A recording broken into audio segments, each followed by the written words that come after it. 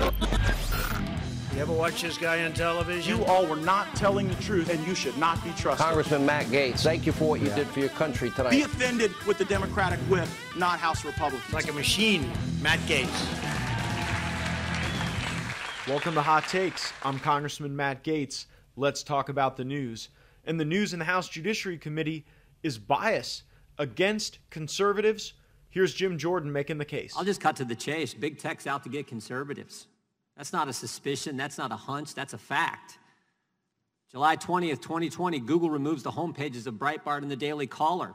Just last night, we learned Google has censored Breitbart so much traffic has declined 99%. June 16th, 2020, Google threatens to demonetize and ban the Federalist. April 19th, 2020, Google and YouTube announce a policy censoring the content that conflicts with recommendations of the World Health Organization. Now think about that. The World Health Organization, the organization that lied to us, the organization that shilled for China. And if you contradict something they say, they can say whatever they want. They can lie for China. They can shill for China. You say something against them, you get censored. June 29th, 2020, Amazon bans President Trump's account on Twitch after he raises concerns about defunding the police. June 4th, 2020, Amazon bans a book critical of the coronavirus lockdowns written by a conservative commentator. May 27th, 2020, Amazon Smile won't let you give to the Family Research Council and the Alliance Defense Fund, but you can give to Planned Parenthood. Facebook, June 19th, 2020, takes down posts from President Trump's re-election campaign. November 1st, 2018, Facebook silences a pro-life organization's advertisement. May 19th, 2016, former Facebook employees admit Facebook routinely suppresses conservative views. We saw more interesting exchanges during the House Judiciary Committee hearing with tech CEOs. Here's some of that hearing. Our goal is to offer a platform for all ideas. We want to give everyone in the world a voice to share their experiences and ideas. A lot of that is day-to-day things that happen in their lives. Some of it is political. And frankly, I think that we've distinguished ourselves as one of the companies that defends free expression the most. The staff warned the Senate Armed Forces Committee that the Chinese military was directly benefiting from Google's work. It made me wonder what values Google and communist Red China had in common. I asked myself, is it that the Chinese Communist Party imprisons Uyghur Muslims in concentration camps, like it is shown on the chart behind me? Could it be that China forces slaves to work in sweatshops? Maybe they align on the design to suppress free speech in Hong Kong. Did Google agree with CCP's decision to lie to the world about the COVID-19 pandemic? The power these companies have to impact what happens during an election, what American citizens get to see prior to their voting is pretty darn important. That's why this committee hearing is important. Look, we all think the free market's great. We think competition is great. We love the fact that these are American companies. But what's not great is censoring people, censoring conservatives, and trying to impact elections. I had questions for Google's Sundar Pichai. He's the CEO, regarding their interactions with China, regarding their potential bias against U.S. police. Take a listen to our exchange. Mr. Zuckerberg, in his written testimony, made the claim that Facebook is an American company with American values. Do any of the rest of you take a different view? That is to say that your companies don't embrace American values. It's great to see that none of you do. Mr. Pichai, I'm worried about Google's market power, how it concentrates that power, and then ultimately how it wields it.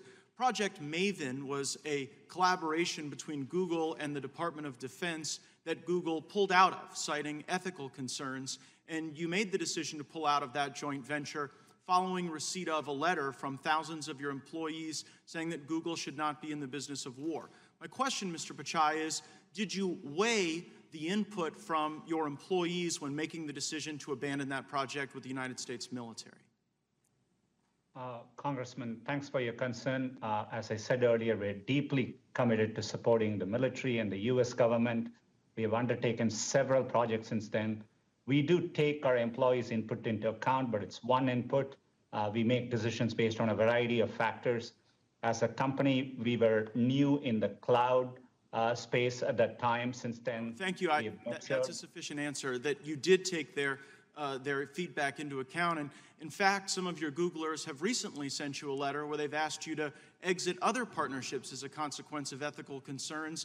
They've asked you to stop doing business with American law enforcement, saying that police broadly uphold white supremacy and that Google should not be engaged in any services to police. And as you well know, you provide some of the most basic services to police, like email, but you also provide services that help keep our cops safe when they're doing their job. And so my question is, here in front of Congress and the American people, will you take the pledge that Google will not adopt the bigoted anti-police policy that is requested in the most recent letter?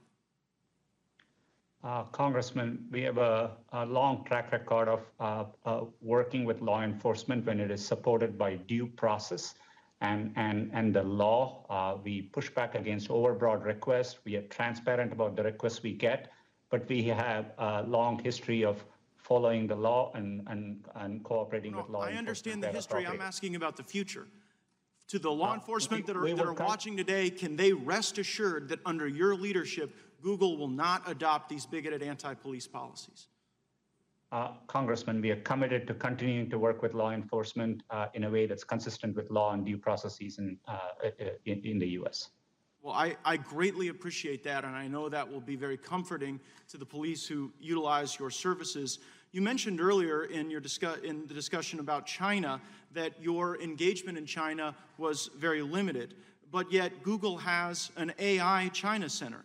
The Chinese Academy of Sciences has published a paper saying that enhanced the targeting capabilities of China's J-20 fighter aircraft. You collaborate with Chinese universities that take millions upon millions of dollars from the Chinese military. Matter of fact, one of your Googlers, Fifi Li, while under your employ, was cited in Chinese state media saying, "China is like a sleeping giant. When she wakes, she will tremble the world." The former Secretary of Defense, Mr. Shanahan, said that the lines have been blurred in China between commercial and military application. And as Mr. Buck cited, General Dunford says that your company is directly aiding the Chinese military. And Peter Thiel, who actually serves on Mr. Zuckerberg's board at Facebook, said that Google's activities with China are treasonous. He accused you of treason.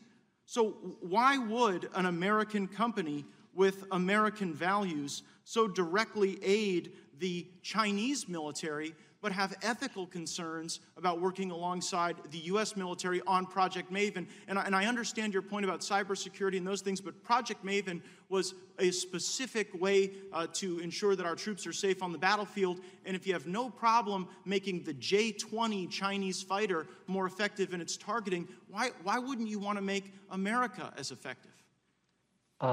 Congressman, with respect, we are not working with the Chinese military. It's absolutely false. I had a chance to meet with General Dunford personally.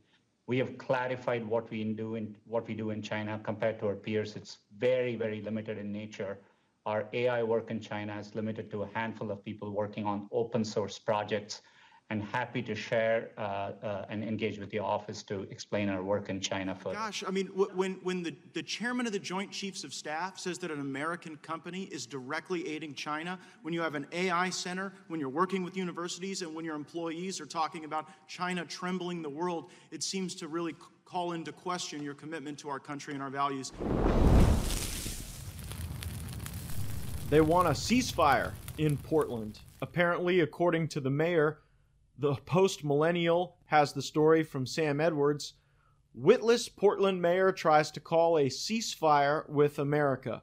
And look, the situation in Portland is bad. We heard from the Attorney General in the Judiciary Committee yesterday regarding the extent of the violence, the depravity, the consistency of the attacks on federal property, and the mayor apparently wants a ceasefire.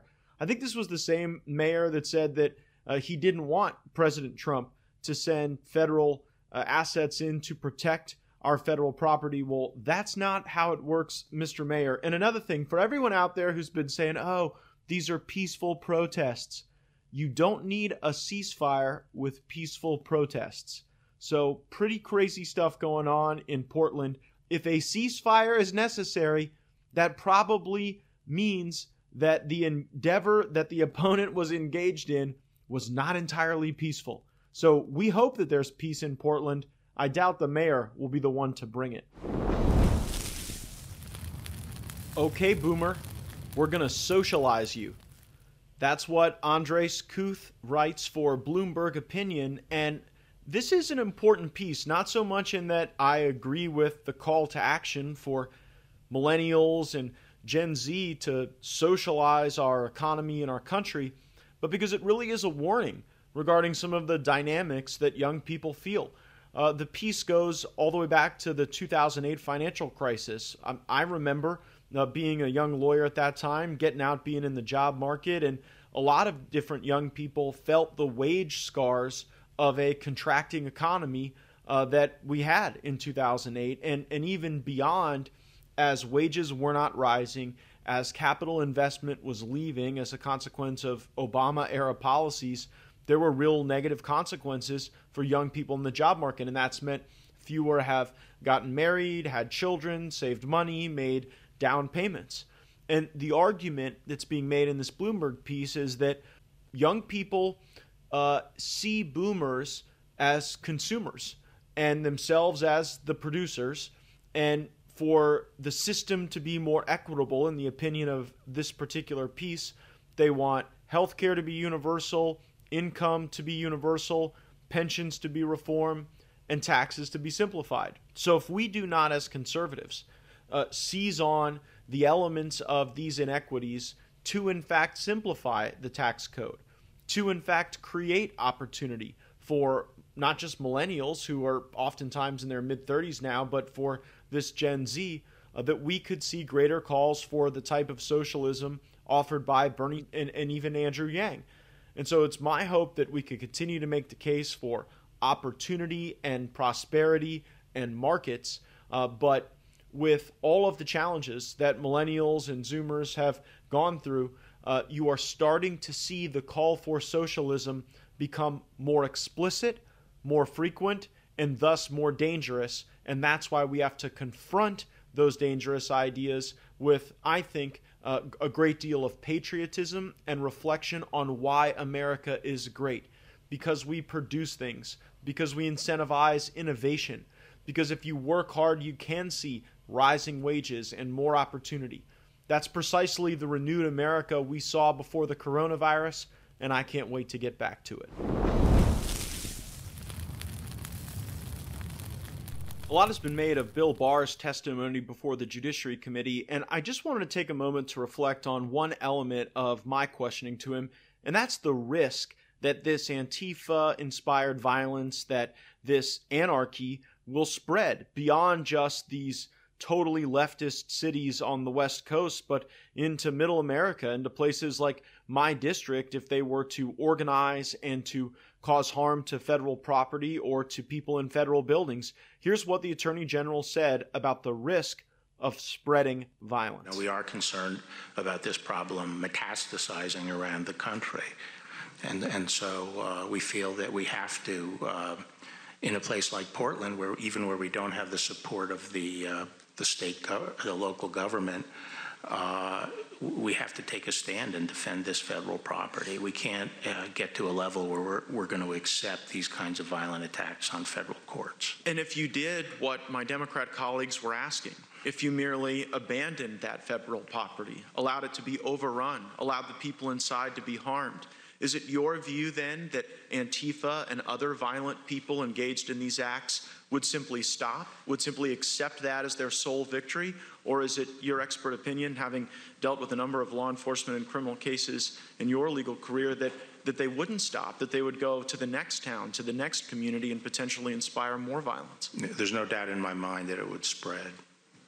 And what comfort can you give Americans in my district and around the country that you will stop this, that you will stop the burning and destruction of federal property, and that you will give confidence to regular Americans that they can go out in the streets without the risk of this terrorism? Well, as you can see in Portland, we have a relatively small number of federal officers who have been withstanding this for almost 2 months. It's a great strain, but we cannot just stand aside and allow the federal court to be destroyed. Does Joe Biden have squad problems? The Michigan Congresswoman Rashida Tlaib from the Detroit area electing not to endorse Joe Biden.